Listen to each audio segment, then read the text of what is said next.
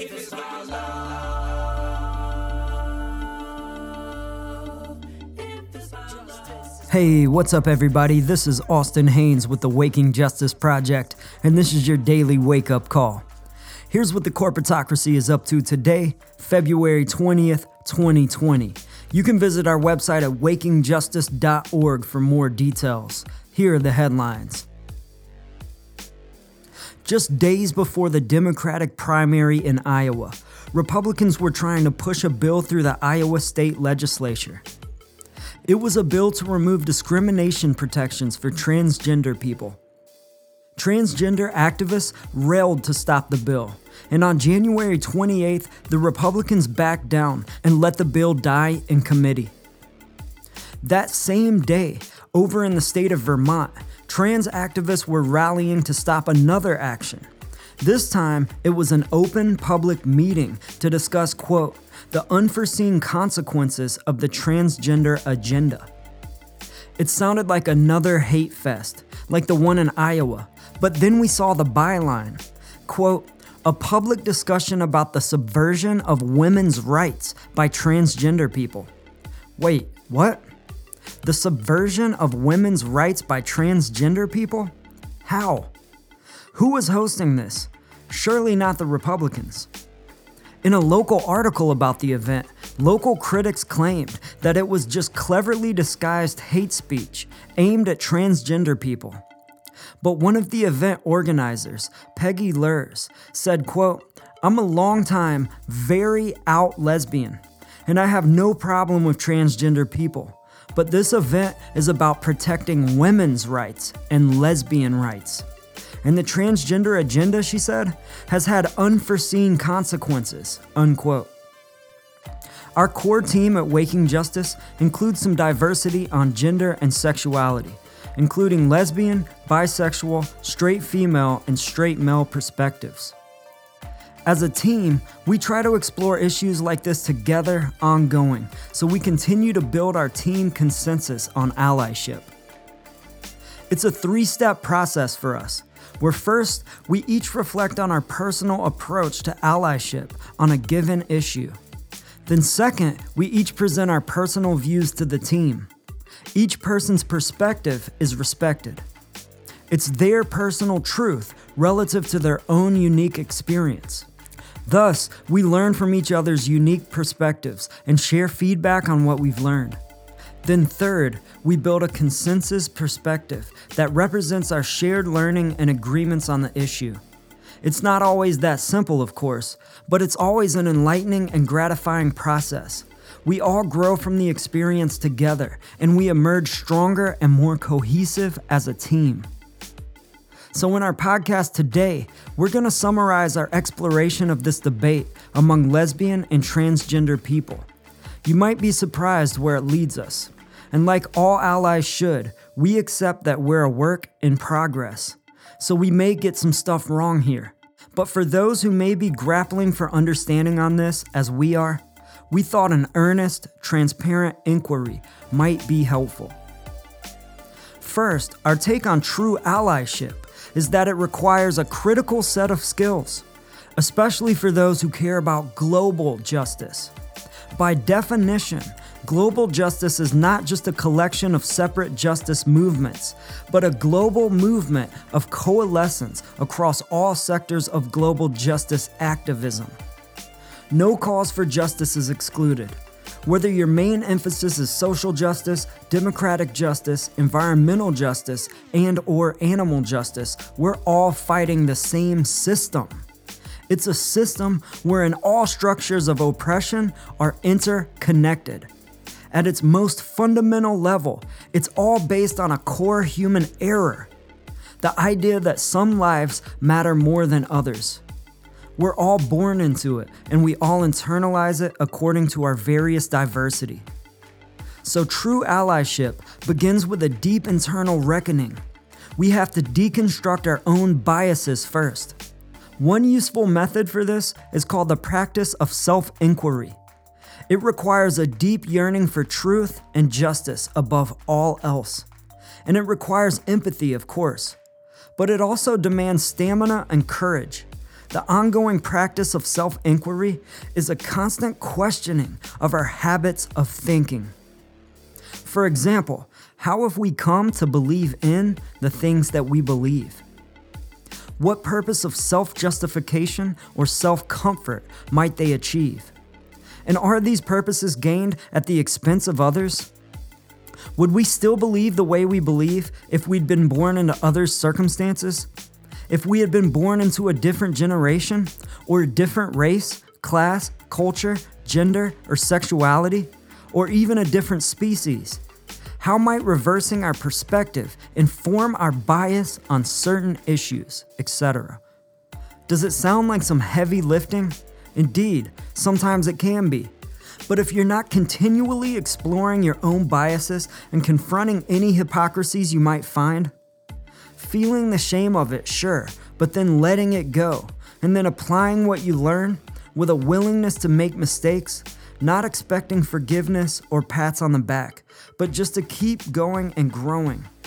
If you're not experiencing all that on a regular basis, then you might better check yourself. Chances are you're just dicking around in some bubble of self-delusion. Again, no shame. It's just human nature, and everyone needs a break from it.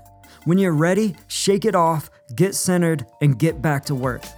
So having said all that, let's explore the present debate in Vermont and see where it leads our inquiry. And up front, we should first clarify our use of some key terms. In the following, when we refer to transgender men, we're referring to people who were born into a female body, but whose gender expression is that of a man. They may be attracted to male and or female bodies, but they self-identify as men and want to be recognized as men. And when we refer to transgender women, we're referring to people who were born into a male body, but whose gender expression is that of a woman. They may be attracted to male and or female bodies, but they self-identify as women and want to be recognized as women. There's been much discussion of these terms in scientific literature over the past few decades, which we'll summarize later on in the podcast. For now, maybe the easiest entry to this debate is to start with what most folks know as the transgender bathroom issue. As trans activist Jackson Bird has explained, it's a huge point of discussion in trans communities about which bathroom to start using and when. Trans people don't want to attract attention that could lead to violence against us. The truth is, he says, we trans people are so much more scared of you than you are of us. And he adds, quote, "Here's a fun fact about bathrooms. More U.S. congressmen have been convicted of assaulting someone in a public bathroom than trans people have been," unquote. But Peggy Lurs, the co-organizer of the Vermont event, has said, quote, "We're not out to make transgender people less safe. Transgender people are very oppressed and have a lot of violence directed at them. But this debate is about protecting women's rights and lesbian rights. The bathroom solution for trans women should not be at the expense of women born women," unquote. She's referring here to lesbian and straight women whose birth sex was female and specifically excluding trans women. She says, "So when you establish a law that says anyone who identifies themselves as a woman can go into any private female spaces where women are vulnerable, such as public restrooms, public showers, or locker rooms, etc., it's an open invitation for someone who is a pervert to put on a skirt or maybe not even bother and just go in and say, 'I'm female and I get to be there.' This is crazy," she says. Peggy explains that, quote, "Radical feminists have been the main group that's brought up the bathroom issue. We are constantly told that the most oppressed people who have the most violence against them are transgender women, but that's not true," she says. However, according to the Bureau of Justice, about 1 out of every 6 women in the U.S. have been a victim of rape or attempted rape, whereas 1 out of every 5 transgender people have been sexually assaulted, and about half, 46% of bisexual women report being raped in their lifetime. So Peggy Lurs may be splitting hairs here about which group of women are most endangered. But these accounts of sexualized violence by men against lesbian, transgender, bisexual, and cisgender women and transgender men are altogether wholly disturbing. In fact, the bathroom debate, while obviously very important for all stakeholders involved, seems to have become a proxy debate for a far deeper, much more insidious issue, that of sexualized male violence. It seems to be an exploding epidemic.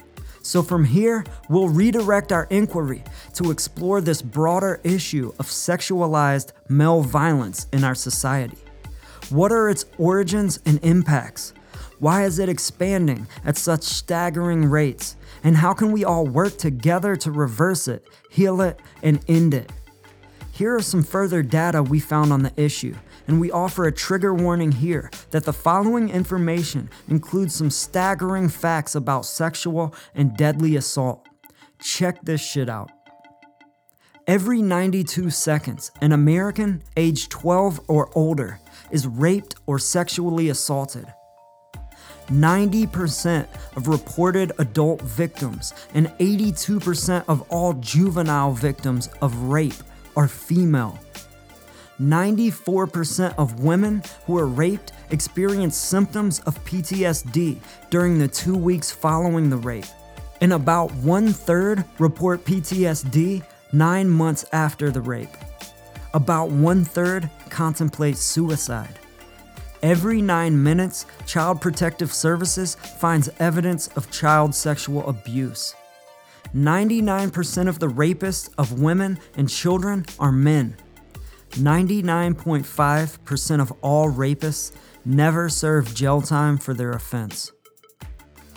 Further, more than 38 million American women have been victims of other domestic violence by men. In fact, about 5 women are murdered every day in America by their male partners. In over 80% of those murders, the motive was that they were, quote, having an argument. As author Margaret Atwood has said, a man's greatest fear is that a woman will laugh at him. A woman's greatest fear is that a man will kill her. Violence against women by men in the U.S. is so ubiquitous that it's invisible, says Dawn Wilcox. She's a school nurse in Plano, Texas, who in her spare time runs a website called Women Count USA. It's a project that honors victims of what she says is the unseen epidemic of femicide in America. Have y'all heard of this term? It was the first time we'd heard it. The technical definition of femicide is, quote, a gender-based hate crime, broadly defined as the intentional killing of gendered women or girls by men. Or more briefly put, it's the misogynistic killing of women by men. Misogyny is uniquely attributed to men, but what is misogyny exactly? Our take is that it's a belief system, much like racism. Like racism, misogyny taps into the corruptive human faculties of hate, violence, and power. Of course, misogyny combines those further with the potency of sexuality. But like racism, misogyny is ultimately about power. Remember, in over 80% of murders committed by men against their female partners, the motive was that they were, quote, having an argument. As Cornell philosophy professor Kate Mann argues, misogyny is about controlling and punishing women who challenge male dominance. Professor Mann differentiates misogyny from sexism. Sexism is a gender ideology that variously stereotypes women as weak and needing protection, as nurturing caregivers, as objects of beauty and sexual purity, or conversely, as objects for sexual gratification. Professor Mann says such sexist ideology supports our social system of patriarchy, but it's misogyny that enforces it when there's a threat to that system. Patriarchy is the social order that systemically gives power to men and disempowers women. So misogyny, she says, should not be understood just in terms of the hatred or hostility that some men feel towards women. Rather, it's primarily about power. It's about controlling and punishing the bad women who challenge systems of patriarchy. And it's about rewarding the good ones who uphold systems of patriarchy. But those divides are not always straightforward. An instructive example of this is former presidential candidate Hillary Clinton. There's no doubt that candidate Clinton endured an onslaught of misogyny from men and even women who perceived her negatively as a feminist, rejecting traditional gender roles and challenging male authority. However, many feminists actually saw Clinton's candidacy as a betrayal of feminism and an endorsement of patriarchy. As renowned feminist writer and activist Bell Hooks explained, quote, "I can no longer be a Hillary Clinton supporter in the name of feminism. Hillary," she said, "is a militarist, imperialist, and white supremacist." Of course, Bell Hooks wasn't wrong about Clinton in those aspects. It's widely known that Clinton was heavily favored by Wall Street and the defense industry. And Clinton was directly involved in the largest increase of America's prison system in U.S. history, which disproportionately targeted black people. Hillary is considered a corporate feminist, and those industries rewarded her as one of the good ones. A corporate feminist upholds the systems of patriarchy. Corporate feminism is a perversion of feminism, and Bell Hooks understood this. Corporatism and neoliberal globalization are ultimate expressions of misogyny. They are the superstructures that enforce and reinforce the expansion of what Bell Hooks calls white supremacist capitalist patriarchy. Of course, patriarchy and male domination have been around for centuries and dominate modern human society. And male-dominant patriarchy is common in other species as well. But what most folks don't know is that most alpha species, those species that have evolved to the top of the food chain, are not patriarchal.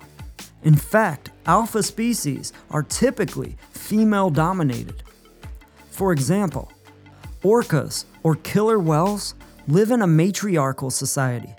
Their offspring stay with their mothers for life, even after having offspring of their own.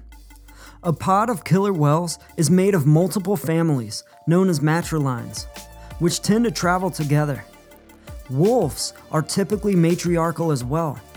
They have a dominance hierarchy that is separated by gender. The alpha male and alpha female work out pack leadership together. But leadership among wolves is typically matrilineal, reverting to the female. Similar to wolves and killer whales, lions live in large groups called prides. A pride consists of multiple related females and their dependent offspring, along with 2 or 3 unrelated males. Female lions do the hunting, usually in groups, while male lions stay home and watch over the pride. Matriarchy has also existed in human society as well. Human history and mythology tend to recognize matriarchal civilizations as more advanced and stable cultures.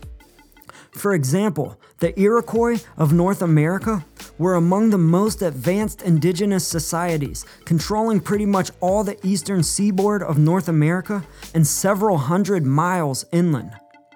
An Iroquois society was matrilineal, meaning descent was traced through the mother's lineage rather than the father. No child was born a bastard. The concept didn't exist.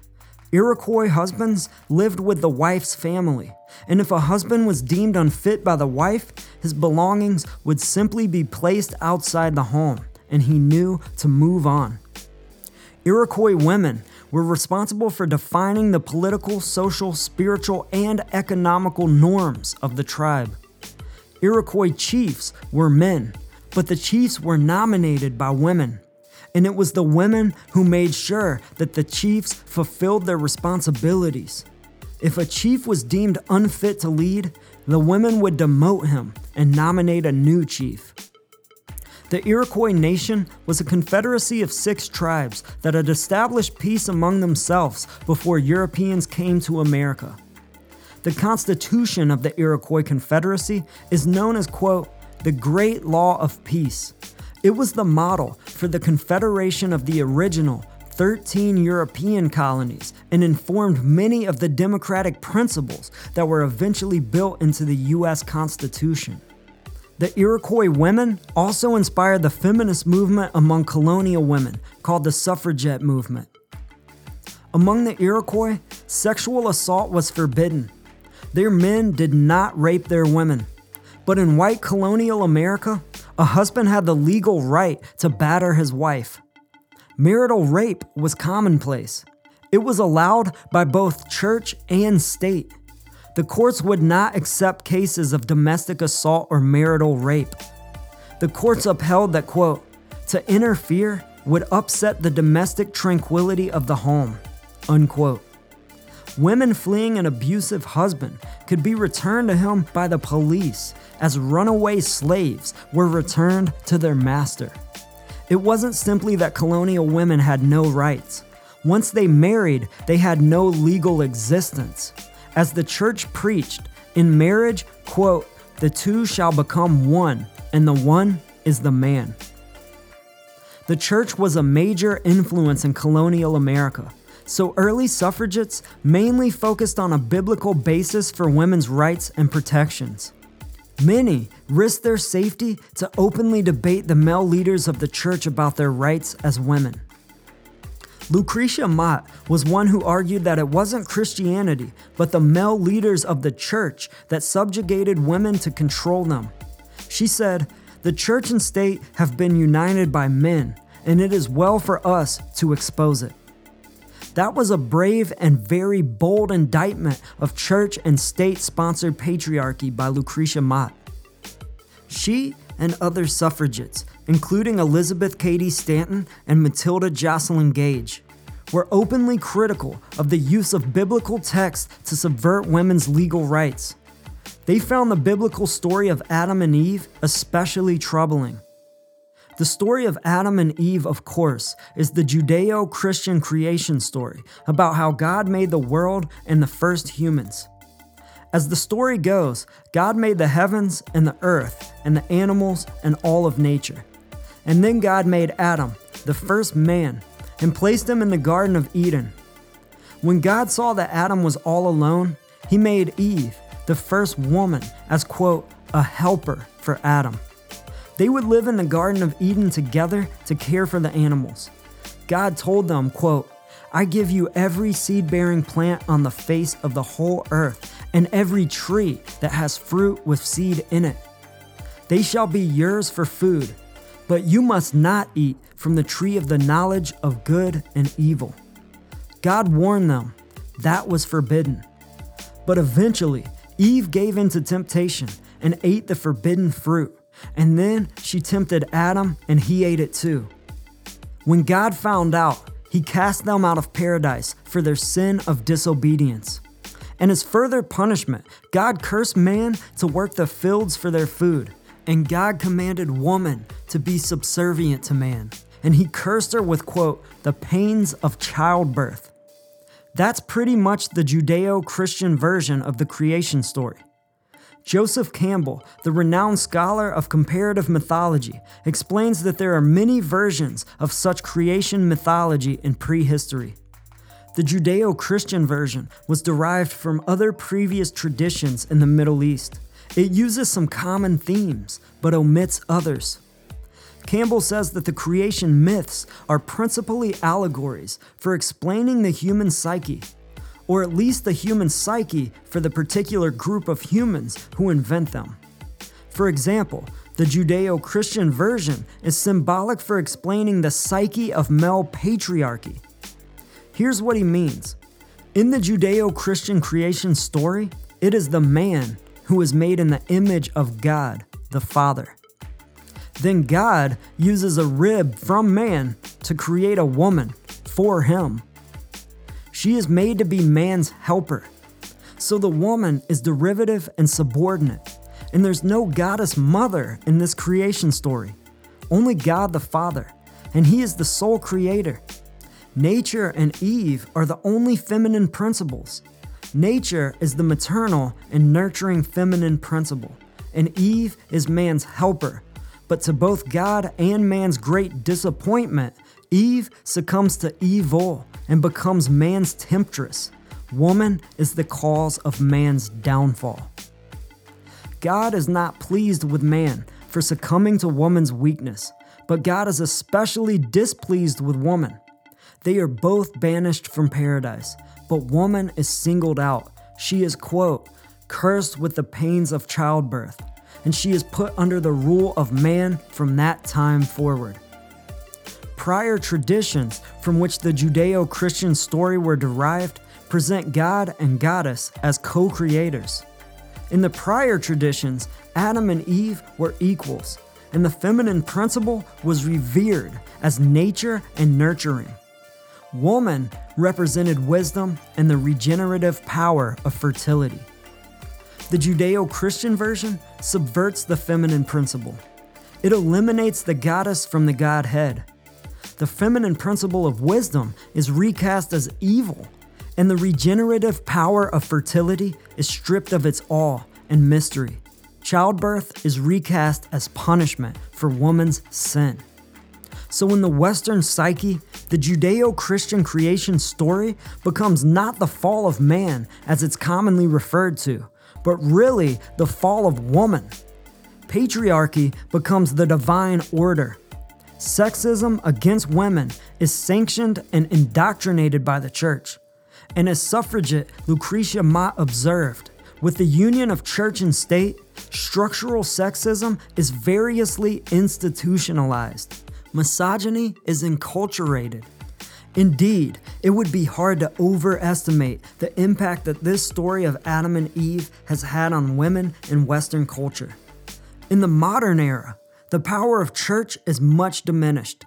The state has fallen to corporate control.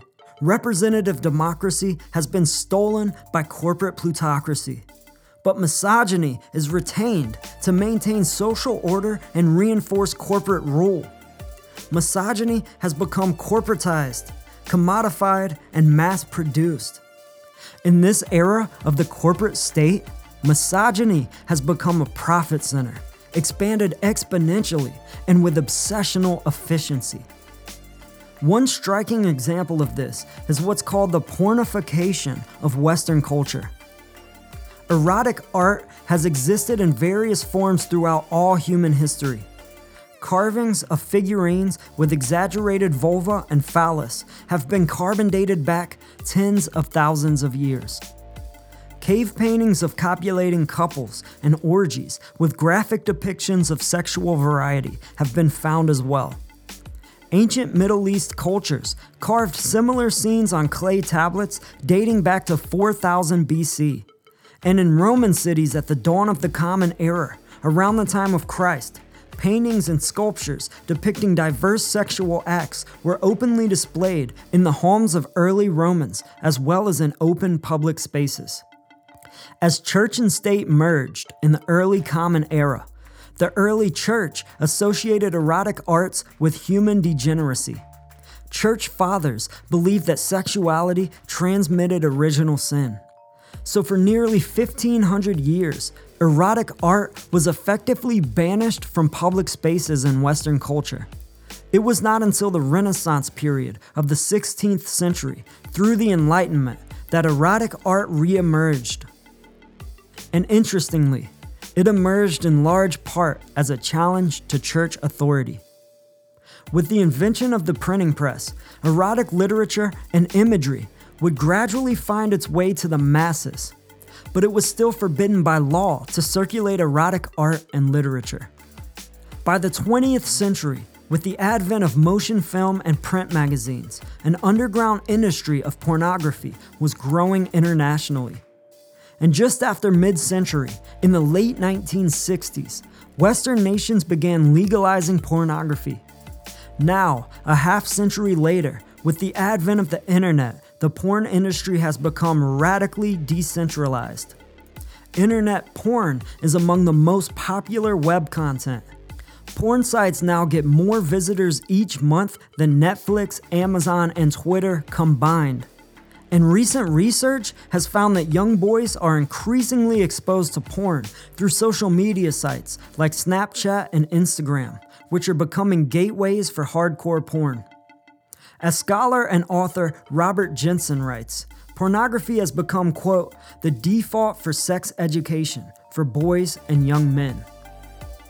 What most folks may not know is that the most popular porn on the web promotes sexualized violence against women. In fact, aggressive acts against women in pornography occur in roughly 87% of the scenes, and 95% of the time when these acts are committed, the women actors respond with expressions of pleasure or neutrality. As radical feminist, scholar, and anti-porn activist Gail Dines explains, when the average 12-year-old boy enters porn into Google, within seconds, he's exposed to an array of free videos which depict hardcore sexualized violence to women. And we offer a trigger warning here on the following graphic detail from Gail about how online porn became hypersexualized violence. We believe her assessment is essential to understanding how pornography helps normalize misogyny, especially among young people these days. Gail says, one of the first things this boy will see when he searches for porn via Google is the main action on virtually all porn sites. It's called gagging. It's where the man puts his penis so far down her throat that she gags almost to the point of vomiting. They put a lot of mascara on her face, so as she's tearing, you can see the rivulets of mascara running down her cheeks. He grabs her head, pulls it towards him, and tells her, "Look at me." And she's choking. Of course, the scene ends with what the industry calls, quote, the money shot to the face. This is a kind of sexual psychopathy, Gail says. Here's an audio clip of Gail giving a sample of what this young boy will read when looking through regular mainstream porn sites on the web. And again, we offer a trigger warning here regarding the graphic detail. The next really constant scene you're going to see is really violent, pounding anal sex. So let me read you the kind of promotional copy from the movie Anally Ripped Whores. We at Pure Filth know exactly what you want. Chicks being ass-fucked till their sphincters are pink, puffy, and totally blown out. Adult diapers just might be in store for these whores when their work is done. This is the promotional copy. You don't need a PhD in media studies to understand the violence. And I want to make this clear. This is mainstream porn. This is what the 12-year-old boy gets to within 15 seconds. Again, that was anti-porn activist Gail Dines. And understand, she's talking about mainstream pornography. It's ubiquitous across the internet today and begs the question, how is it impacting misogynistic attitudes among young men? Well, here's one hint. A study by Princeton psychologists showed a group of men pictures of males and females, some barely clothed and some fully dressed. During the study, psychologists monitored the part of the brain that's involved in recognizing human faces and distinguishing one person from another. When the participants viewed pictures of sexualized women, that part of the brain was not activated. Basically, the reaction suggests that men didn't perceive sexualized women as distinct human beings, but more as objects or non-human animals. In another study, researchers found that U.S. college men who had watched porn in the previous 12 months were more likely to say that, quote, they would commit rape or sexual assault if they knew they wouldn't be caught, than men who hadn't seen porn in the past 12 months. That's a stunning, heartbreaking statistic. Sexualized violence is part of a continuum of hypersexualized imagery across pretty much all mainstream media in Western society. The net effect is that it reduces women and girls to sexual objects. More than 2 decades of research shows that exposure to sexualized images in mass media contributes to girls having an increased tendency to develop eating disorders and engage in self-harm. Today, about 1 out of 4 girls are self-harming. nearly 4 times as many girls as boys, and it's on the rise. As Gail Dines says, mass corporate media is telling young girls you have 2 options. You can either look fuckable or be invisible. So which option do you think most teenage girls would choose? In 2002, the lobbying arm of the porn industry won the legal right to use female actors who look under legal age. These are porn stars who could pass as young girls. And seemingly overnight, the porn industry began popularizing such titles as, quote, First Time with Daddy, quote, Daddy's Little Whore, and quote, It's okay, she's my stepdaughter. How must young girls perceive self-worth in a society that protects and rewards such pedophilia? There is evidence that for some adolescent girls, exposure to sexualized media is associated with an increased tolerance for sexual violence. Exposure to sexualized media has also led to a measured decrease in empathy for rape survivors. What it all means is that the pornification of mass media culture is cultivating sexual predators among boys and men, and it's turning girls and women against themselves and each other, including lesbian, transgender, bisexual, and cisgender girls and women. If you've made it this far in the podcast, we think you'll agree. This is some heartbreaking, gut-wrenching information. At one level, the sexualized violence of the porn industry is destroying lives, directly and indirectly. At another level, the sexualized violence of porn serves in support of the broader, hypersexualized mainstream media in global society. It's what Gail Dines refers to as the pornification of mainstream society. At another level still, the porn industry is a for-profit form of structural sexism. Much like the for-profit prison industry has become a for-profit form of structural racism. Both industries are part of what radical feminist bell hooks refers to as white supremacist capitalist patriarchy. Though respectfully, we would modify bell hooks' term slightly to white supremacist corporatist patriarchy. Replacing capitalist with corporatist seems more instructive to the current state of our supposed representative democracy. As Pulitzer Prize-winning journalist Chris Hedges has said, corporations now control all levers of democratic reform in America. Both political parties, our election system, the courts, and the mainstream media are all near fully controlled by corporate elites now. A recent Princeton University study put it clearly, quote, over the past 40 years, working class voters have had a near zero, statistically non-significant impact on public policy. But corporate elites have had a near ideal impact on public policy. And when corporate elites want to stop a new policy, there is a 100% chance they'll get their way. So the US is no longer a representative democracy. It's a corporate plutocracy, or a corporatocracy as some call it. We mention all this to say that if we truly want to change the porn industry and the pornification of mass media culture, then we will need significant political leverage. And voting and protest marches are not sufficient political leverage against this corporatocracy. It is beyond delusional to believe that we could ever vote such entrenched and moneyed elites out of power. But we're not saying don't vote and protest. We're saying that we must combine our voting with real political leverage. And the only real leverage that the working class has in a corporate plutocracy is mass organized boycott. Here's what we mean.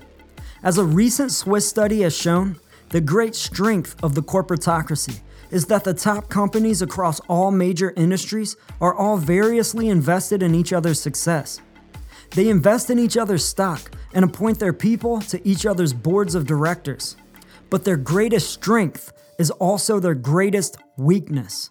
If one industry suffers, they all buckle and they all know it. It's why a targeted, sustained, mass organized boycott is the most effective means to force this corporatocracy to the people's bargaining table, to negotiate a sustained path toward re-democratizing our society. Indeed, mass organized boycott is the only political will that has ever effectively challenged such entrenched and moneyed power. It was Gandhi's salt and textile boycotts at the turn of the century that won India their independence from Great Britain. It was the mass picket lines and sit-down strikes by workers in the 1930s that finally won us a 40-hour work week, sick pay, and overtime pay. It was the mass bus boycotts and restaurant sit-ins that finally won Black Americans civil rights reforms in the 1960s. It was the great boycotts and salad boycotts in the 1960s and 70s that won migrant farm workers important safety reforms and a fair living wage. And it was the divestment boycotts on college campuses in the 1980s that finally helped end apartheid in South Africa. Combining voting and protest with mass organized boycott would give global justice activists the political leverage needed to regulate corporate mass media and hypersexualized content. We would have the leverage to enforce zoning on the internet, as Harvard law professor Lawrence Lessig has advised. Access to pornography could be restricted to certain zoning on the web, just like cities restrict such businesses to certain areas of the community by creating zoning laws.